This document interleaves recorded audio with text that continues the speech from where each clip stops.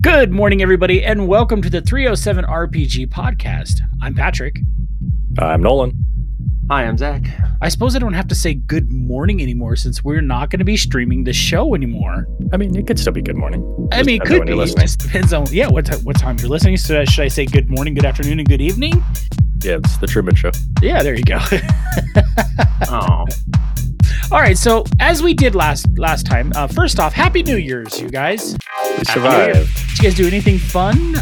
Usher in 2022? Nope. Yeah, I didn't either. Zach?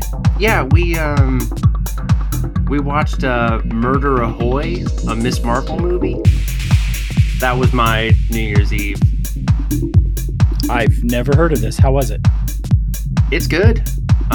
It's the only Miss Marple thing I'd ever watched. I don't even know what Miss Marple is. Oh, it's like an Agatha Christie detective. Oh, okay. You know, Murder, She Wrote? Yes. That's Miss Marple. Just okay. Like Murder, She Wrote is just Miss Marple stories, but told in Massachusetts. Whatever. Gotcha. So my wife and I, we spent the evening watching the new Matrix movie, which we enjoyed. I won't say it was amazing. I won't say it was the greatest movie I've ever seen. It definitely, as we discussed yesterday, felt like a fuck you to Warner Brothers. But it was good. It was enjoyable. I don't know. It's not like I'm going to be like, oh my gosh. Like, I remember when I first watched The Matrix and I was like, wow, this movie's incredible. And maybe it's because it's been done and I knew what to expect, but it was good. That's all I'll say. It was good.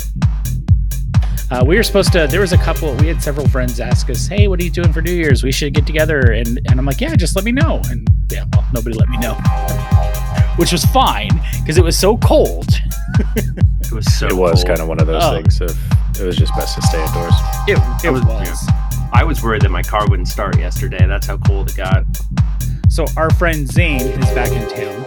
He's back until this Friday, and he had texted me last week. We've been playing tag all last couple of weeks to get together. He texted me last week because him and I 6 years ago, did the polar bear jump at Lake DeSmet. So he's like, Are you doing it this year? I'm home. We should do it together. And I'm like, okay, sure. Well, then we had, of course, the three of us met yesterday. And then I got to looking at the weather and I'm like, I'm just going to pretend like this didn't happen. And let's see if Zane texts me. And he never did. So, and I'm kind of glad because it was like -2 at that point. And I just, no thanks. All right. So as we did at the last show of 2021, we changed our format. So we did not talk about the news. We just dove straight into our topic of the week. So you're going to see some changes as we move through 2022. We're going to be focusing more time on each game that we're talking about instead of giving like 30 minutes. So we'll be taking each week and going through and looking at different parts of the game. So each month, then we'll have a theme. To kick us off, we decided to take a look at the ridiculous game, and I say ridiculous in a very good way, of Mörk Borg. And we're attempting to say this correctly. We're probably butchering it, or at least I am because you two haven't spoken. So this month, we're going to be looking at the game Mörk Borg from Freely. We'll be looking at the game as a whole, which is what we'll be doing today. And then next week, we may look at character creation and an encounter. And then the week after that, our friend Zach Goins has a Kickstarter for Mörk Borg coming out soon. So he's going to come on the show and tell us about that Kickstarter. And that should just about get us close to the end of January where we'll be, looking at this entire game. And then the next month, we'll be finally diving deep into the game of Ptolus, which Nolan has been sitting on probably as a booster seat because it's so big for the last couple of months. So that is the plan moving forward. So big changes for 307 RPG. Going to be focusing more on these games that we've been talking about and spending less time looking at the news. Now, that being said, if something big comes up, we will be diving into that, and that could be our whole show. So we'll just see what happens. But for now, let's talk about Mörk Borg, because wow, I don't even. It's funny. I have to laugh because you know what? I'll shut up. Well, Zach, let's start with you. Just first thoughts initially when you first looked at the PDF or the book, whichever one you have. What was your first thoughts as you looked at this? It's kind of daunting, actually. Okay. I actually think that that's something that needs to be addressed, is that like the moment you open up the book and you just have like these bright neon highlighter yellow pages with black text detailing all the different ways that your character like dies. That's I can fair. understand. Like I think this is a legit aspect of the book that needs to be discussed is its layout. It's great. It's really easy to read as a PDF and as a book.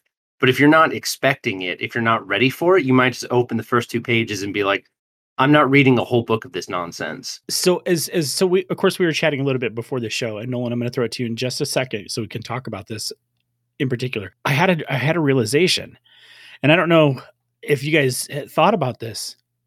It's it's like pulling out the jacket of your CD that you just bought and unfolding it. It's like the inside of a CD or an album cover or something like that. And that's exactly what I was looking at when Nolan talked about the different layouts and stuff. I'm like, oh shit.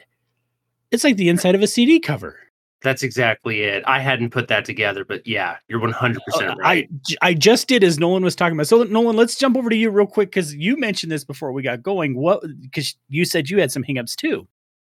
Yeah, and again, it's not negative. The art style, the lettering, and stuff like that.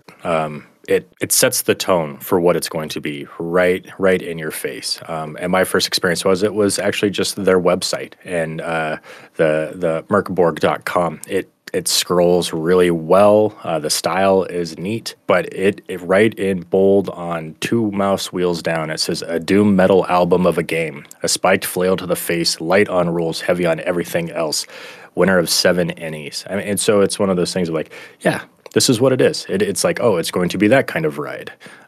So I did have a little bit of a difficulty like jumping between fonts and stuff like that.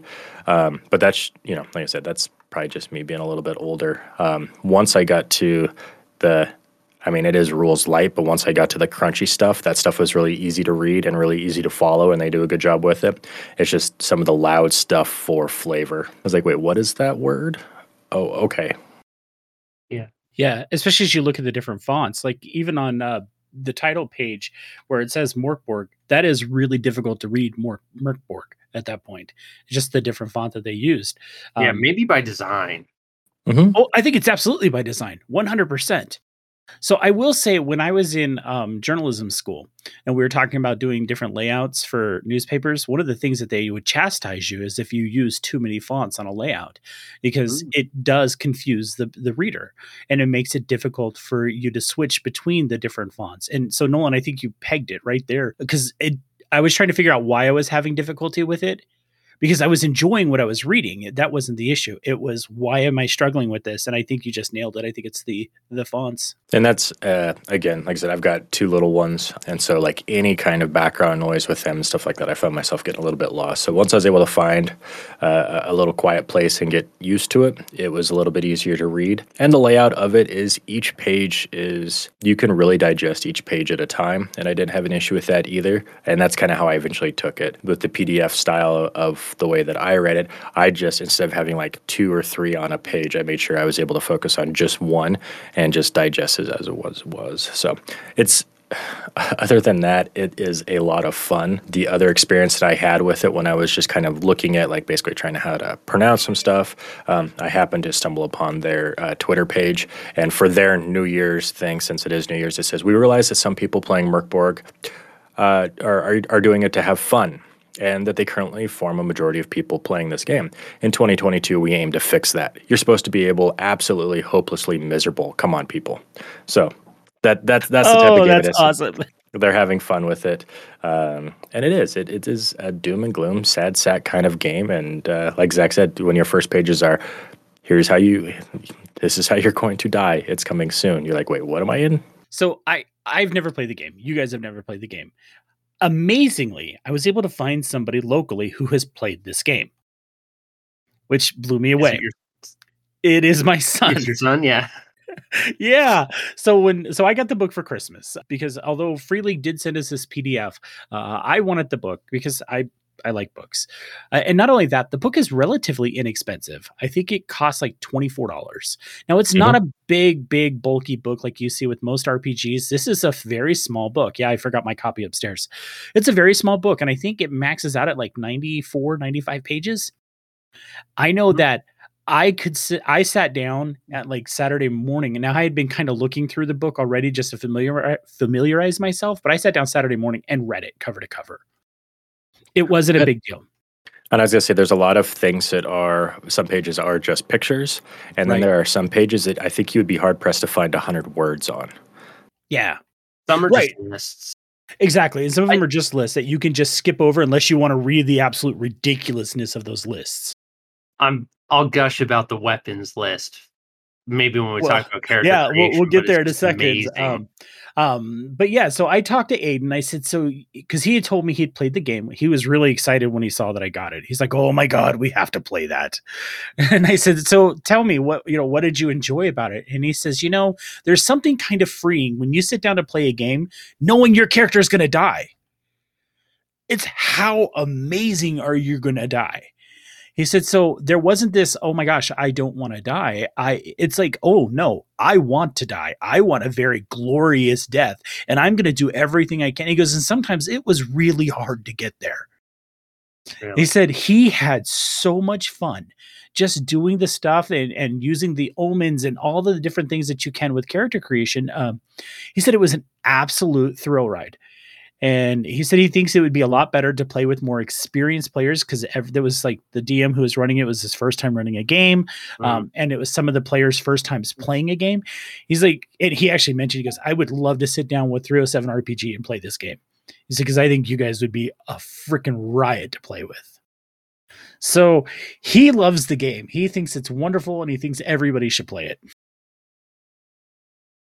I will say that just another kind of first impression there. It really it changed my opinion on writing a book. Some of the places and stuff like that they did. Like I always think about like, oh well, this is like when I'm writing stories. Like, well, this is the major town, and this is the tavern, and this is this, and this is this. And you get down to the little minute details. Here, they give you like a page with like a little bit of a theme and maybe a paragraph or two of this dark, horrible place and kind of what's happening. And that's it.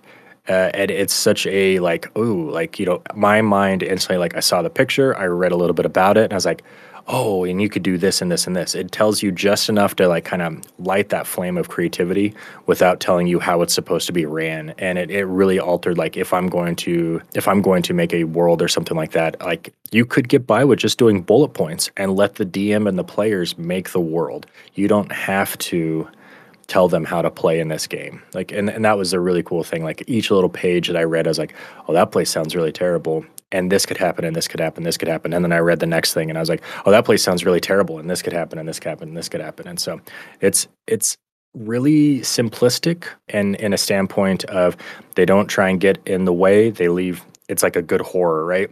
Versus showing you how they die, you die off screen, and your mind makes it so much worse. And it's just really well done. I really enjoyed that part, and I didn't expect to, like, I was like, wait, I'm already onto a new topic. Like, why is this happening? And I was like, oh, wow, that part's done. If your players end up there, get ready to be creative. So I want to give an example of what Nolan's talking about. So if you don't have the book and you have the PDFs, this is page 9, right? On page 9, it has 2 different cities. Now, I don't know how to pronounce the land. I'm going to say TV land because that just seems appropriate. I'm saying it wrong. I know it. But this is the very first city that they're talking about. It's called Galgenbeck. And the land of TV land is the greatest city that ever was. No king or queen rules in Galgenbeck, but an archpriestess, Yusilfa Meagle. Deep beneath the cathedral of the two-headed basilisk, which the two-headed basilisk is like a big thing throughout Mirkborg. In a cool black chamber crossed by shards of light lies her throne. Yusilfa, old but still young, commoners gossip that she colludes with the god of Necrobel, who gave her eternal life. Necrobel, the shadow that covers all. Necrobel is melancholy, crop failure, conflict, and war. It is said he whispered the apocalyptic prophecy in Virhu's ear. That's it. That's the whole description of this city. I don't need to know anything else. It's like, oh, okay, this is a fucked up little town that's ruled by this high priestess that is being, whispered by this horrible god. Great. What kind of madness can we create? And I really enjoy that. I just think it's cool. And it does go on to talk about other cities, and that's kind of like your first 5 or 6 pages, right? Yeah, it gives you a quick little idea of what's going on around the world. Even the map is pretty hardcore. It could very much be a metal album cover in itself. the world is not, I mean, this is kind of what's it, right? Like that's all, everything has failed, good has lost the day. The only people left are the people that are horrible and awful enough really to survive. And we're just kind of waiting out for the end of days because this is it. We're about ready to break off into the endless sea. Doom is nigh. Good luck on your final days. Hope it's great. We keep talking about metal. Obviously we're referencing the music metal. They even mention that this is like playing through a metal album. This is like playing through a black metal album, death metal, black metal, whichever. And you have to think the most hardcore extreme metal that you would ever listen to, right? So there is a section in the very, very beginning of the book that they list that says music that helped. Did you guys see this? Mm-hmm. So I'm just going to read these. I've never heard of these bands. Maybe some of you have. The first is it's Ashborer, Batushka, Bellwitch, Beelzebong, Black Tremor, Bong Ripper, Bongzilla, Cathedral, Conan, Dark Buddha Rising, Dark Throne, sorry, I'm butchering this, Domcraft, Dragged into Gunlight, Dodrift, Earth, Electric Wizard, I hated God, EYE hated God, or I hate God, sorry. Null, Godspeed You, Black Emperor, KTL, Mammoth Weed Wizard Bastard. That's a hell of a band name right there. Mayhem. I've heard of Mayhem. Finally, a band that I've heard of. Monolord, Morbid. I've heard of Morbid. Murg, Furpa, Primitive Man, Prophetus, Shadowmaster Sleep, Slomatic Sun, The Body, The Gift is a Curse, Thou, Tiamat. I've heard Tiamat. Wow. Of course I've heard of Tiamat. We all have. Euphemat, Urfaust, Weed Eater, and With the Dead. Aside from Mayhem, which if you know any history of black metal, you know that name. I really haven't heard of any of these. Have you guys? You can find a lot of them on Spotify. I bet you gotta can. Be ready for a doom metal experience, but I bet you can. I love it. But that's one of the things that I really liked about this is like, okay, I'm not even 3 pages in, and they're like, here's some influence for you. Hopefully you can understand the lyrics, but here's some influence for you. Here's something you can check out and just kind of get the theme for this game. Anyway, I backtracked there. Sorry. No, as it should. No, good. I think the theme and the world building is really, really important. And I think like the succinctness with which this book gives the impression of how it's going to be is incredible. Because they do in 93 pages what a lot of books can't do in 200. I agree. And I think it's because they kept it simple. They kept it simple. Well, and again, part of that too of you're not going to make a character with 3 pages of backstory. No. Because you are close to dying at any given moment. That's most likely going to happen. So you don't need a Tolkien genealogy of Aragorn because who gives a shit? Exactly. And I guess like still talking about the lore, the world, I had kind of worried that maybe a world this doomed, this dark, would give the impression that this is going to attract some sociopaths who are going to use Morkborg to play out their own disgusting fantasies and use the collaborative nature to trap people at the table and make them live out their own disgusting nonsense. You can read stories about that on the internet.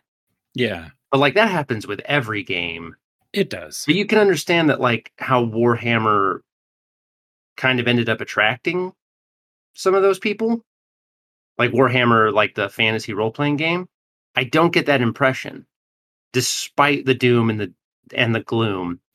And I think it's one of those things where the world is so screwed that there's no fun in being disgusting. I was going to say, why don't we just kind of go through the book? So we have up to page 15 is the world, right? Mm-hmm. That's all the different aspects of the world. And like we said, it's really short. Each place is really quick to cover with great artwork depicting that area. After that, you kind of get into some GM stuff like the Calendar of Necrobol. It says, the world trembles. One can feel it in ways sharp and subtle, mysterious and clear. One by one, inevitable events demand their place. So this is like at the beginning of the game, right? The GM has to roll on this table, and this Each is dawn. yeah. Oh, that's right. Each dawn. Yeah. So then you decide how long you want your campaign to take place. And based upon how long you want your campaign to take place, how big of a dice you're going to roll.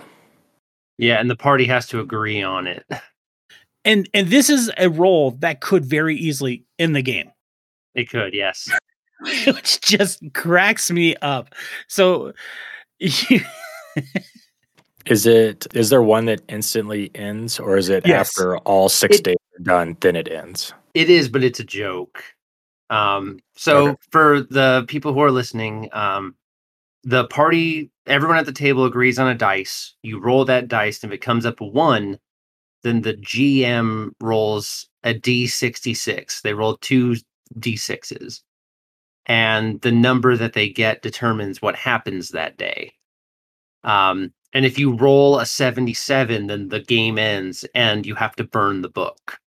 yeah, it says 77. The seventh misery will always be 7-7. The world finally dies. The seventh seal is broken for the seventh and final time. The game ends. Your lives end here. Burn the book. Burn the book. Which, I mean, I love the fact that they accept their own craziness, right? Mm-hmm. Oh, okay. I totally misunderstood that one. So my I mean, I know that understanding you of it, can't actually roll a 77.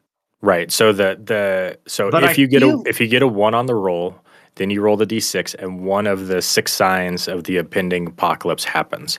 After Right. all 6 dooms happen, the 7th one finally happens, and that's always the end of the game.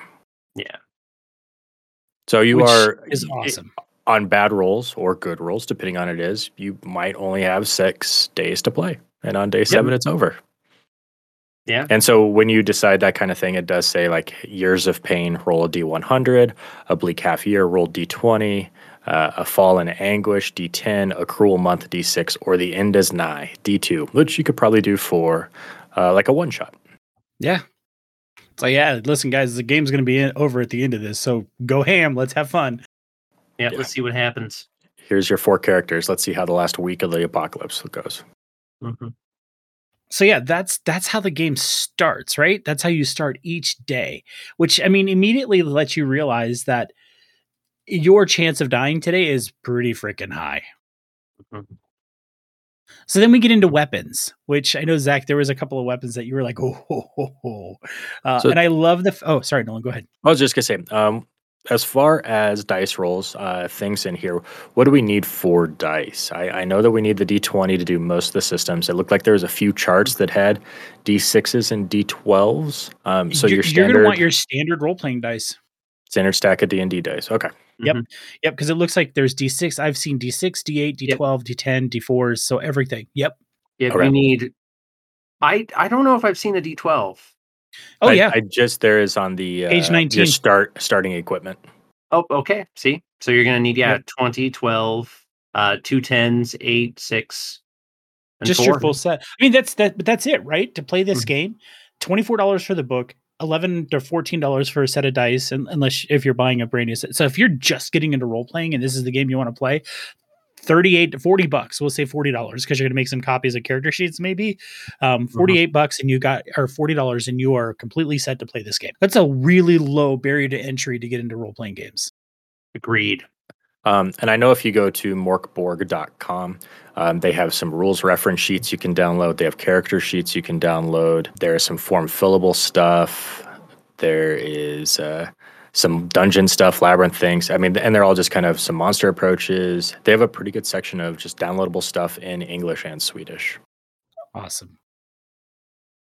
All right, let's talk weapons. So about page 20, that's when the weapons start. And it starts with the most basic weapon you can grab, a femur. A femur. And which does D4 damage, by the way. And since everyone basically starts with maybe 8 health. That's significant. It's significant. You're 2 rolls away from being dead. Yeah, there's no list of weapons. Instead, there's just 3 pages of artwork. Oh, I love right after the femur is like the damage chart. And I love this is a wonderful way to depict a damage chart. Yep. Page 2 is the second artwork is just a human body, and the list of weapons are all the different weapons that have impacted this person. Yep, and it tells you what damage that they do. And then it tells you what damage. Yep, it's great. And I think a lot of the things are really basic. I'm glad that they added a lot, like a variety, even though, I mean, everything basically deals a D4 or a D6. Yeah. Yeah, absolutely. Some stronger weapons like the Zweihander deals a D10 damage, which is enough to kill basically everything with one hit. Well, when you're swinging a two-hander, why wouldn't it, right? Yep, but you can't use a shield. You can't use a scroll. So page 3 of the weapons shows you, like, I think the two most powerful weapons, which is a mace and the Zweihander. Yep. The mace does D8, Zweihander does D10, as Zach said, which is absolutely devastating. Mm-hmm. Yeah, your health is determined by your toughness, and then you roll a D8. A crossbow does D8 as well. So yeah, and the max a toughness can be is 3. So you might have 11 health. Nolan, was there any weapons? You're a weapons guy. Was there any weapon that you saw in here and thought, oh, that's cool? You know, I think the fun thing for me on it, and again, we had kind of mentioned a few times, of they enjoy it, and while it is dark, it's also fun. On the weapons tab, it lets you know how much these things cost if you wanted to buy one and upgrade a weapon. And for the record, a femur is worthless. And it just cracked me up, like, yeah, that's fucking awesome. It is. It's like you just walk around and go, oh, look, a femur. Right. Yep. Better than nothing. Yep. Better than nothing. Better than nothing. It is. I know as we get into some of the character stuff and your abilities, I actually enjoyed the randomness of your abilities, and I also enjoyed the fact that you could level down, which also was like, wait, what? So, yeah, you absolutely could. So they talk about when your abilities, you have agility, presence, strength, and toughness. Roll 3d6, and using the table, depending on what you come up with, you either have a -3 upwards of a +3. So that's it. It's random. Here's your agility. Here you go. Oh, you might have a -2 to your agility, which is, your defense, your balance, your swimming, your ability to flee. Then it kind of lets you know difficulty ratings for the tests. 6 is so simple people laugh at you for failing, up to an 18, which should not be possible. Yeah. And it's, again, something super simple. I mean, it really is to a point where if we were doing like a long campaign and you wouldn't do this one in here, but like in D&D, if this was the type of thing and I had a -3 on my character that I was going to be for like 3 years, this isn't a hero fantasy, right? You're not going to grow old or save the world. So it really lets you fall into that fact of like, a stiff wind could kill me because I have a -3 on my toughness and I have 1 hit point. It's not going to be long. Get ready for said Bob's cousin Rob is now my new character. So. Exactly. Yeah. And I like, so when you get to page 26, Nolan, that's where we talk about, like you said, the abilities. I like how quickly they explain tests and how to do them. Do we want to talk about that now? I mean, we could. This is just an overview, so we could just cycling through scrolling through the pages. Right. So, I mean, I like the fact that it's like roll a d20 and plus or minus your ability to see if you actually succeed. And I thought that was really cool because it's so simple. Yeah. And for those listening, the DM never rolls. They never roll. Here's the goblin. The goblin attacks you with a short bow. The goblin's going to roll d4, and that's going to be the damage that will be dealt to you. Instead, the players are the one who rolls offense and defense. So when you want to attack the goblin, you roll a d20. The difficulty rating starts at 12. You might have things that increase or decrease that, but you're the one who rolls. And then let's say you hit, you roll damage. Now it's the goblin's turn. You roll defense. It starts at 12. You roll a d20 and it succeeds. You don't take any damage. That's it. You do get hit. Depending on what armor you're wearing, you have a dice, you roll it, and you decrease the damage by that much. So I think the DM only rolls when things basically go wrong. Right. Other than that, it's just that simple. And I'm a really big fan of this kind of thing, where all the information that you need is on your sheet. You never have to ask, hey, does a 17 hit? I rolled a 17 on my dexterity saving throw. Does that succeed? And the DM must be like, well, no, that doesn't succeed because it's a dragon. So Now I'm going to roll some damage. It's like, okay, well, there's none of that. You roll a d20. Oh, I rolled a 6. Like, I cannot succeed on this test, so I guess that's my turn. Right. And I think for a pace of play, still gives you the opportunity to roll some dice, which I think is the fun part of these tabletop games. But for the most part, it's pace of play and telling a good story. And we've seen that a few times now with these rules light. This is kind of what happens. Roll a dice, quick success, quick fail. Let's move on and tell the story. Yeah, which we really experienced with Monster of the Week, right? Mm-hmm. And Nolan, you've actually, and I know this will sidetrack us, so I won't go too deep into this. You got to play it, and you were impressed by. You were able to move through it quickly. Well, and I will say, like, there are times where you can be flowing in combat, in like our 5e game, and things are moving and this is happening and I've got my turn set up and blah, blah, blah. And then something happens, completely alters the situation. And you go to the next person, the person's like, well, what I was going to do doesn't work. And now you're like 3.5 minutes in of them trying to figure out what they're going to do now that the landscape's changed and everything just kind of kind of bogs down. And you're just like, okay, so it really takes the moment out. People get distracted. You get lost in this high, intense moment. All of a sudden, everybody's just like, okay, like waiting. And so just that thing of like, boom, I rolled, this happened, next. Boom, this happened. Or like it just keeps you in the game. Yep. So we get to page 28, which is the only piece of artwork that I thought, although it's appropriate for the game, it just didn't flow with me for creative reasons. We had some really cool, like almost medieval style looking artwork. And then we have a human heart or a sheep's heart. Picture of a human heart. It's not drawn. It's a picture. Right. And I've seen this, like, there's some industrial music that I listen to, in particular a band called Wump's Cut, where I've seen stuff like this, where it's like everything is following a theme. And then you flip that one inside of the CD cover and you're like, what the hell? Right. It's appropriate, but it doesn't flow. So that was my first thought when I saw this. Page 28 is your hit points. And like Zach said, it's your toughness plus a D8. You'll never start with 0, but at worst it'll be 1. Right. So if you have a -3 toughness and you roll a 1, you're not instantly starting a new character. You have 1 hit point. I mean, you are, but you're not. Technically, yes. The wind's going to blow and you're going to roll Bob. Yeah.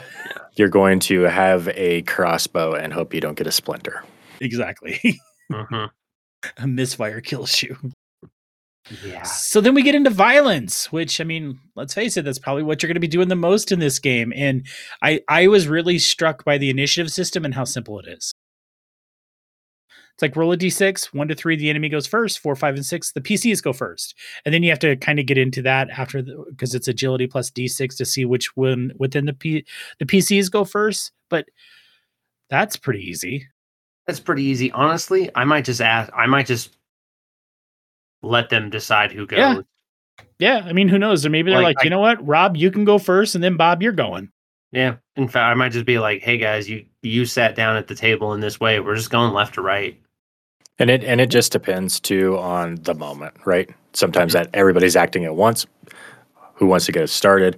Other times, if it's like, you get a situation where like I'm going to kill the goblin and Zach wants to stop the goblin. I'm just like, well, I'm going first. And you're like, well, that's not, So sometimes you would use it for sure. Yeah, I can understand. Like, I think that it sounds a little weird of like roll a d6, then everyone else rolls a d6, but it sounds really easy. It is. Yeah, I think it's super easy. Page 31, we get into like restoring your hit points, which, and I guess this is almost, I feel like this is kind of in true Free League fashion. Unless you are able to completely successfully rest in a safe place, you are not getting all your hit points back. I think you roll a D2. It's a D4.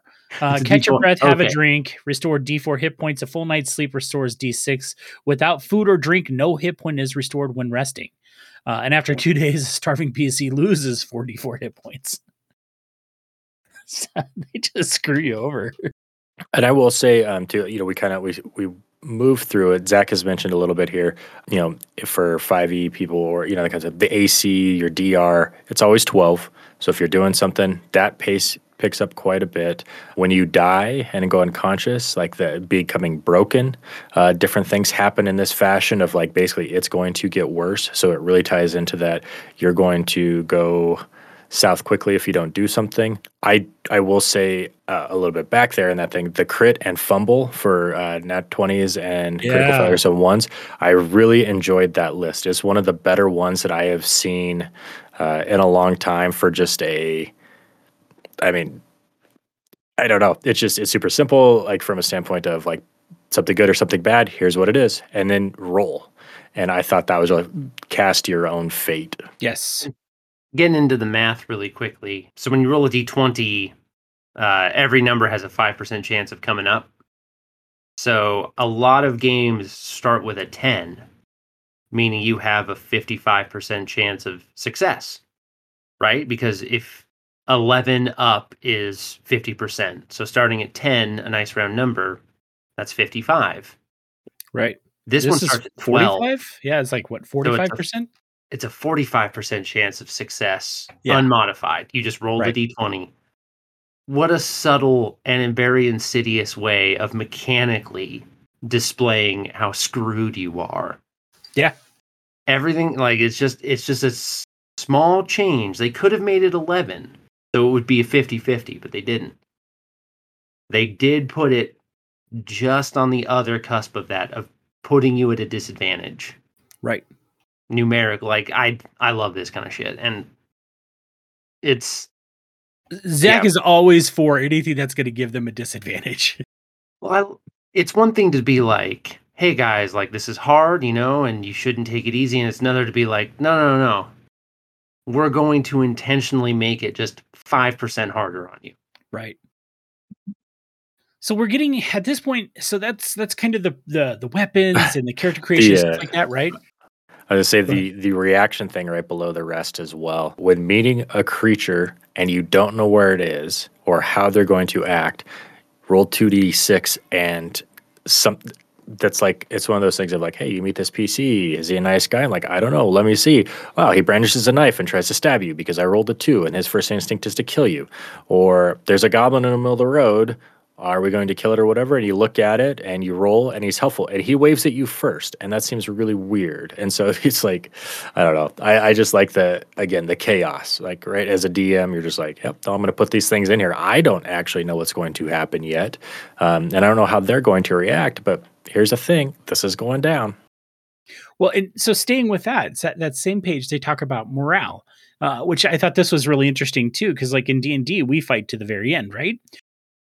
In this game, no, they say most enemies are not going to fight to the last drop of blood. So you're supposed to roll if the leader dies, roll if the group is under half, roll if a single enemy only has a third of their hit points left. So there's a chance for the monster to be like, nope, I'm going to run or throw down their sword and say, I quit. Because then you would make a roll to see if they flee or surrender. So I actually really like that too, because in reality, why would a monster fight to the death every single time? There's going to be that chance where the monster's like, screw you, I'm running. Yeah, and I think that adds a thing to the game where, again, we can take this to your other games, look at the creature's intelligence, see if it is a thing that would very quickly, you could roll an intelligence check and be like, this is going south fast. I'm leaving now. Or a coward check or, all those kind of things. So bring that stuff into your game of like, you do have a group of goblins and all of a sudden, I took out the wizard and all of a sudden the goblins drop their weapons and give your players a thing of like, well, they're unarmed. What are you going to do? What do you do? Yep. So I do think there's a lot of stuff that you can take to different games as well. So although we haven't really dove into character creation or anything, at this point, it does talk about, like in the book, it does talk about how to improve your character. And improve air quotes.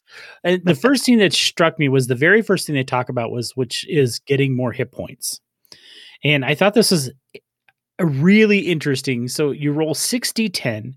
If the result is equal to or greater than your current maximum hit points, you go up by a d6.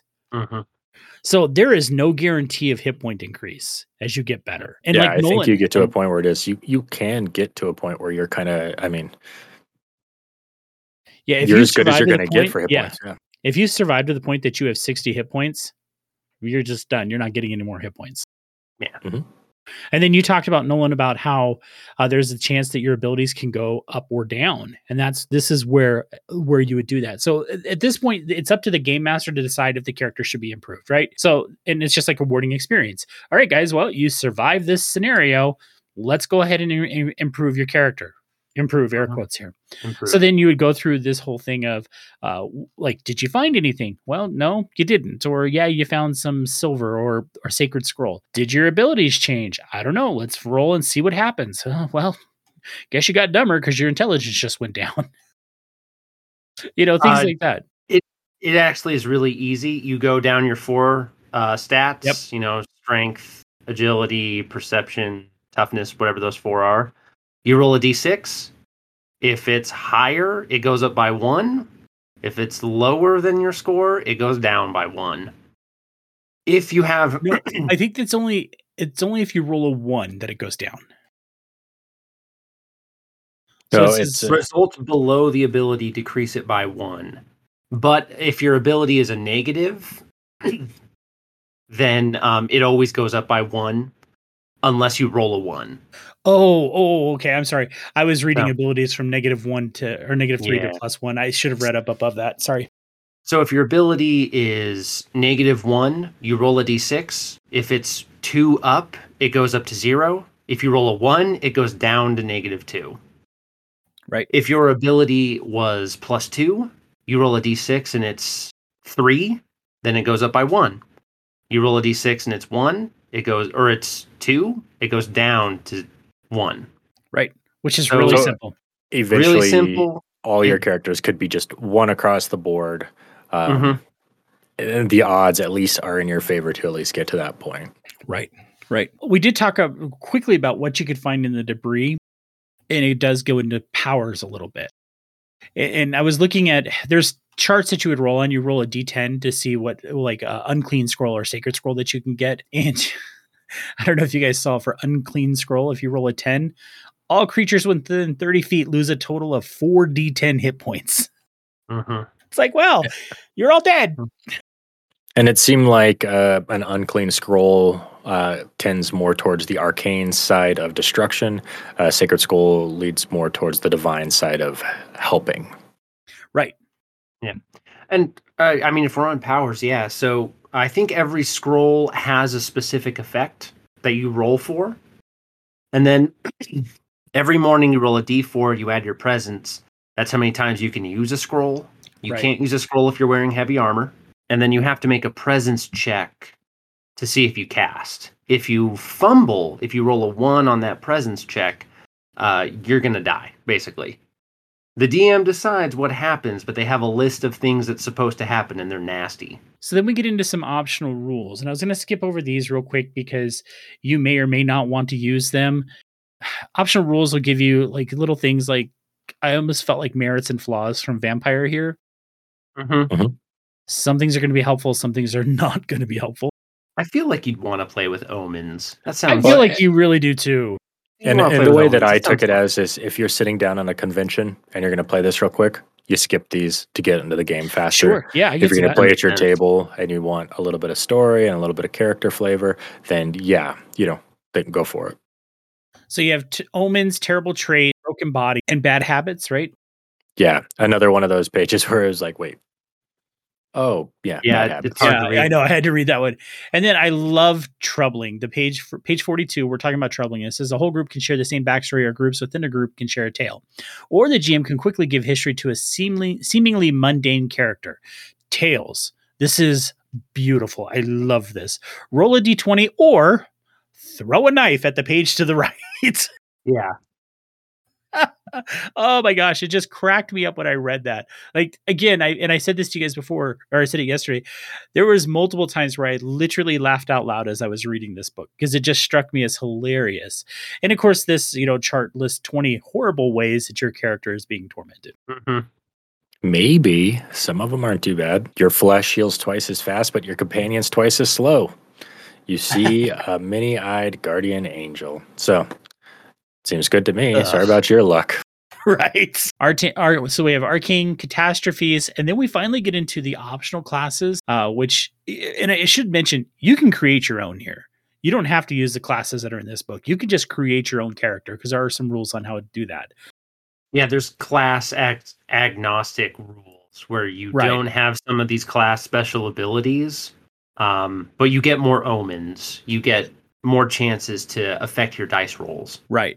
And we're not going to go over this in detail because we are going to do that probably next week, where we're actually going to talk about the character classes and build a character.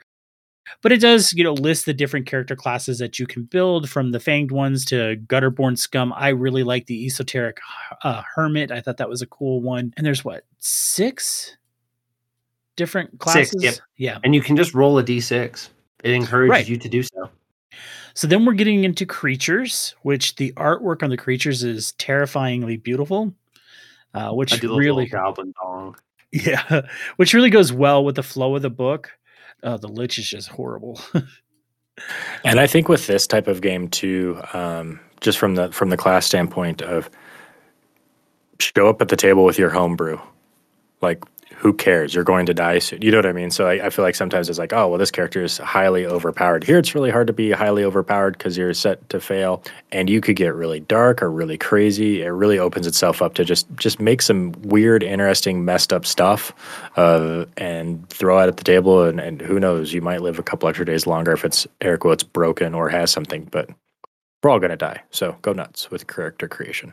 So if you're a GM or if you're a character or if you're a player, that's it, right? You don't need any more to know about this book. That is all you need to create a character, to have your omens, whatever you need to sit down and play. And as the GM, you can read about the different cities. Then you can read the monsters, because there's even ways to do that. That's really all you need to play this game, right? Mm-hmm. Obviously, if you're new to Merkborg and you want to not create your own adventure, oh gosh, the Lady Porcelain doll is just terrifying to look at. Oh, and the lore behind them is just disgusting. I know. It's everything that I'm afraid of when it comes to porcelain dolls. Then you get into it's right around page 74. You get into a pre-written adventure. It's a dungeon crawl, an introductory dungeon crawl for Merkborg, the Shadow King's Lost Heir, or Rot Black Sludge. And that's it. That's the book. So now that we've talked about the book as a whole, obviously next week we're going to build characters. Nolan, we're going to start with you here. First thoughts are, what are your thoughts on this game? Would you recommend it? Would you play it? Definitely give it a shot. Don't know if it fits something that I would want to do a lot of, but it is a game that I would like. You're in between campaigns. You want to try something out that's quick and easy. You still want to get together, play for a little while. I would be down for. And most of it is just because of my style of fantasy. I like a character with a backstory. I like long live. And I tend to lean towards playing a hero character. Like, I like high fantasy. I enjoy that kind of stuff. The doom and gloom and depression of vampire gets to me after a while. This would here, I don't think would... your character dies real quick and you make a new character. That's kind of fun. But again, as far as just overall, I'd play it in small doses, I think, just from looking at it. And who knows, actually sitting down and playing it might be the greatest thing I've ever been a part of, and never want to play another high fantasy again. So looking forward to the day where we run an encounter or maybe a small adventure in it.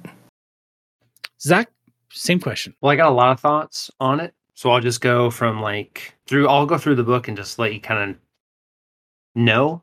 The lore is great. This is, and I know this is going to get thrown around, this is the Dark Souls of RPGs. And I don't just mean in the difficulty of it or the challenge, but in that the lore itself is obscure and open to interpretation. And this is great for the DM because it allows them to put, any kind of thing in there. It lets them decide, hey, maybe this is going to be about the end of the world. Maybe it's just going to be about surviving. The mechanics are so easy to learn. You roll a d20 and you add your stat. Is it above 12? You succeed. Oh, this is a troll, so it starts at 10. Oh, okay, that was easy. Leveling up, it all makes sense. I think it's very, very freeing, and I don't know if you could play this kind of game in not Merkborg. I think you kind of need it. You need to be in this world that they have invented, with doom and gloom and knowing that the apocalypse is coming, because it's freeing to know that the world is about to end, because the world can't get 110% annihilated. If you're already doomed, then nothing you do matters. So it's okay if your character dies. But could you imagine like putting this in like the Forgotten Realms? It just wouldn't work as well. Because it's like, Right. well, why are we playing if we're just going to die? It's just a misery simulator. But in this, the world is miserable, so it's kind of okay. Yeah, go out and enjoy it. Are there some things I would change? Yeah. If we were playing, I would make leveling up resource based. You have to pay to level up. And then I think you should have to pay per resource.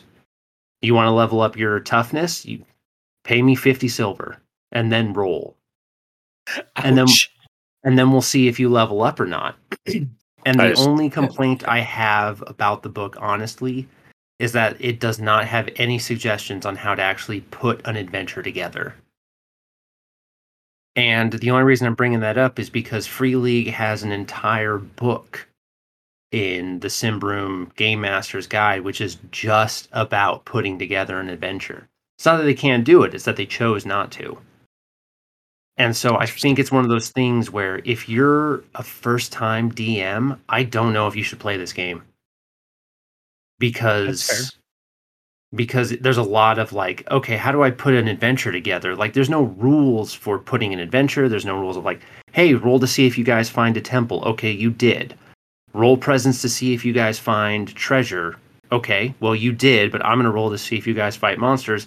Oh, look, there's 10 goblins. So roll new characters. I think it requires a little bit of being inundated in tabletop RPGs to get this game. If you haven't played Dungeons and Dragons, if you haven't played Vampire the Masquerade, if you haven't played Simbroom, I think you're going to have a bad time. But I think if you stuck with it, and later on, if you changed who was the DM every time and everyone got a chance to go and everyone made characters, I think after a couple months, this would be the only game you'd want to play. That's kind of a bold statement, don't you think? I think that this is so rules light, but so fun, that I think this could be the only game that people play. Interesting. I wouldn't suggest it, but also, is this a work of art? Yes, but it's also a product, a commercial product. And for $25, you get a book that's just great. So I'm on DriveThruRPG at the moment, just kind of checking it out because I went to Free League's website just to see what was available for Mörk Borg. And there's two items, the Feretory and the book, the core rule book. That's it. DriveThruRPG, character sheets, and then either English or Swedish. That's it. Mm-hmm. So, I mean, this is absolutely a book or a game that you can get into where you're not spending hundreds upon hundreds of dollars in supplements. Right. Do you want to play as a new character? Well, like, you just combine the classes. Yeah, so the Feretory goes into a little bit more about character classes created by fans, goes into some adventures and things like that. That actually might be a book worth picking up. I might end up buying that one. And I think as long as you start playing some adventures, you can start to see how the adventures are created. And I don't think it's too far from, like, if you're sitting down to play D&D, like if you just create a dungeon crawl, you're probably okay for Mörk Borg. I agree. And I'm being very general here, and hopefully I'm not insulting anybody by saying that, but no, I think when you get to the last pages too, it's super easy. Run it for a bit. Even more reasons to risk your life. Roll a d12. Cool. You're at a city wall in Galbenbeck. Who contacts you? A demented elder tells you that there is a roll again. Wants you to take part in a holy mass burial. You're like, okay, that's really weird. Well, it's in a dungeon. What's it called? Well, we'll roll d12 twice. It is called Sin Maze. Perfect. It is inactive because the place was invaded. What's the imminent danger? It's about to collapse. I mean, there really is just kind of this. Here's some sample rules. Here's this. Roll a d12, roll a d6. You got a little dungeon. That's cool. So they got some neat little hooks, and I think that kind of helps a little bit. And tying into content, again, morkborg.com/content. Fantastic. There's a Cursed Skinwalker class, which is a shape changer. There's a Pale one, Dead God's Prophet, Sacrilegious Songbird. So they got some more classes in there. Can just download there. Some homebrew rules for overland travel. Easy Prey Kill rules for hunting for food or sport. Also 54 fully statted monsters. Here's a, the Bone Bower. Horrified Lurks in the Tangled Depths. And it looks like all these are downloadable as well from mercborg.com. Unheroic Feats. And so there's a lot of content there too. So I know that there wasn't a lot there, but as you were saying, cheap to play. Here's a ton. Here's how to add black powder weapons. A couple of campaigns, a couple of maps. So anyway, check that as well. So my thoughts on this game. First off, the book. I want to talk about the book itself because it's cheap. I think, like I said, it was like $23. Maybe you feel like as you open it, because it's like we said, like 96, 97 pages. It's not even 100 pages. It's a small book, right? It's a small size book. It's a small book. But the immediate feel is that this is a quality made book. The cover feels wonderful. The pages are a great quality. I don't feel like Freely spared any expenses when they created this book, knowing that they were going to ask $25 to $30 for this book. So I don't think that any expenses were spared. Aside from the one human heart thing, I thought the layout was, or the art layout was really good. I did get confused, like Nolan said, with the changing of fonts. That got me a couple times. And I read it in the morning when I was awake by myself. And so maybe that helped me because I did have to slow down. And I read fairly quickly. So I had to slow down and get through it. So those are some of the challenges that I felt that I had with this book. That being said, I think the game itself sounds like an absolute blast. And I do think, like Nolan said, I don't think this is going to be a long-term campaign. I don't think this is going to be, you better not invest too much love or hope into your characters because they're not going to survive more than a couple of rounds. You know, I feel kind of Call of Cthulhu-ish in that, you know, your character is probably going to die. But still, I don't know. I want to play this game. I think the game looks like a lot of fun, and it could be one of those, okay, guys, we need a break from D&D. This weekend, we're just going to play Mercborg and see how it goes. So to me, I think this would be a wonderful addition to anybody's RPG library. And I think this could be a lot of fun to sit down. Maybe it's your Halloween game, you know, you all get together, you know, the week of Halloween just to play this ridiculous death metal game. Or if you're some kind of sick and twisted person, you want to do death metal at Christmas, maybe it's your Christmas game. I don't know. But I do think, like Nolan said, this could be a really fun one-shot game. And who knows, maybe like you said, Zach, it does grow into that where this game is so easy to play and so fun. I mean, we laugh, we have a great time when we play it. That's all I want to play anymore. So I would highly recommend this game. Again, Mercborg.com content. Just as far as some of the stuff on there is the Schwimbirther. Morkborg, a character generated for, says, click, kill this one. Boom. Name, Nudic, class, glutton scum, 6 hit points, have 2 omens. As a child, you escaped this orphanarium. Ilstar smiled upon your birth. This is your class. Here's your abilities. Here's your equipment. I just have a character. Oh, he died. Kill this one. Nagel, occult herbmaster, hit points 8, omens 2. So they have a character thing right there. Strength 0, agility 0, presence -1, toughness 3. And it literally is just a random character generator for Morkborg. They also did the same thing for dungeons. Click to enter. The Dismal Mausoleum. Here's the status. Here's the danger. The walls are literally closing in. Who or what dwells here? A bark witch and her root children. What brings you here? Dreams of Cube Violet haunt you. This place will have clues. Here's the entrance, guarded by distinctive features. Here's 4 rooms of stuff happening. And then the monster approaches. You click to uncrack the egg. A feral, not quite animal, with throbbing exposed glands. It's shrouded in whispering mist. More than anything, it wants to collect your eyes. Here's its hit points, morale, unhealthy mist, meat hook, lair a well, impossibly deep. No abilities, no loot. And literally, like we could do this right now, just off of that there. So, and sorry, go ahead. Morkborg.com/content has a ton of I'll put that in the show notes. And like if you don't want a character sheet, Scumbirther, and it's from that morkborg.com/content. Scumbirther is where you can go to create a character. It's just a random away you go. So there are some things there to help, like Zach was saying, if you didn't know how to do it, you know, those there I think would be a little more for the experience of how you understand it runs, but there are a bunch of free little dungeons. And so I'm curious to see how they go. Some of the maps on there are cool in their veins, or in that vein as well. So again, when you're looking at these games, check out their extra resources because that stuff's, again, it's free, and that's awesome. So I think the PDF was $14, $15. So that and a set of dice and this guy here, you can be playing pretty quick in comparison to what we've seen with PHBs and monster manuals and character sheets and dice and all that kind of stuff. So to be fully invested in Merkborg at the absolute cheapest, $35 or $25, and you can go to DriveThruRPG to get the book, the Feretory, and character sheets. That is the entire published content from Free League that you can get for this without going to the free website that you can get to for this game.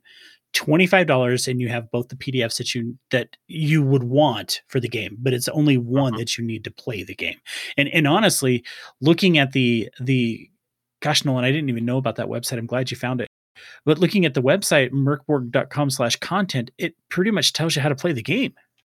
There is a quick sheet for rules. So realistically, if your table had one person go in and pick up the book, you'd have a general idea of what it goes. And then, download some character sheets, download some rules references, randomly generate a monster, randomly generate a dungeon, pick up some of these free campaigns. I mean, yeah, pretty cost-effective game to play. And pretty highly rated. I mean, the reviews for it have been fantastic. People have really enjoyed it. I think, again, it'd be a great game to cause some really fun mischief in some other games as well. Some of the diseases that could be really bad. Again, one of the scariest monsters I was telling Zach was the goblin. If it attacks you, if you don't, you turn into one. Hit or miss.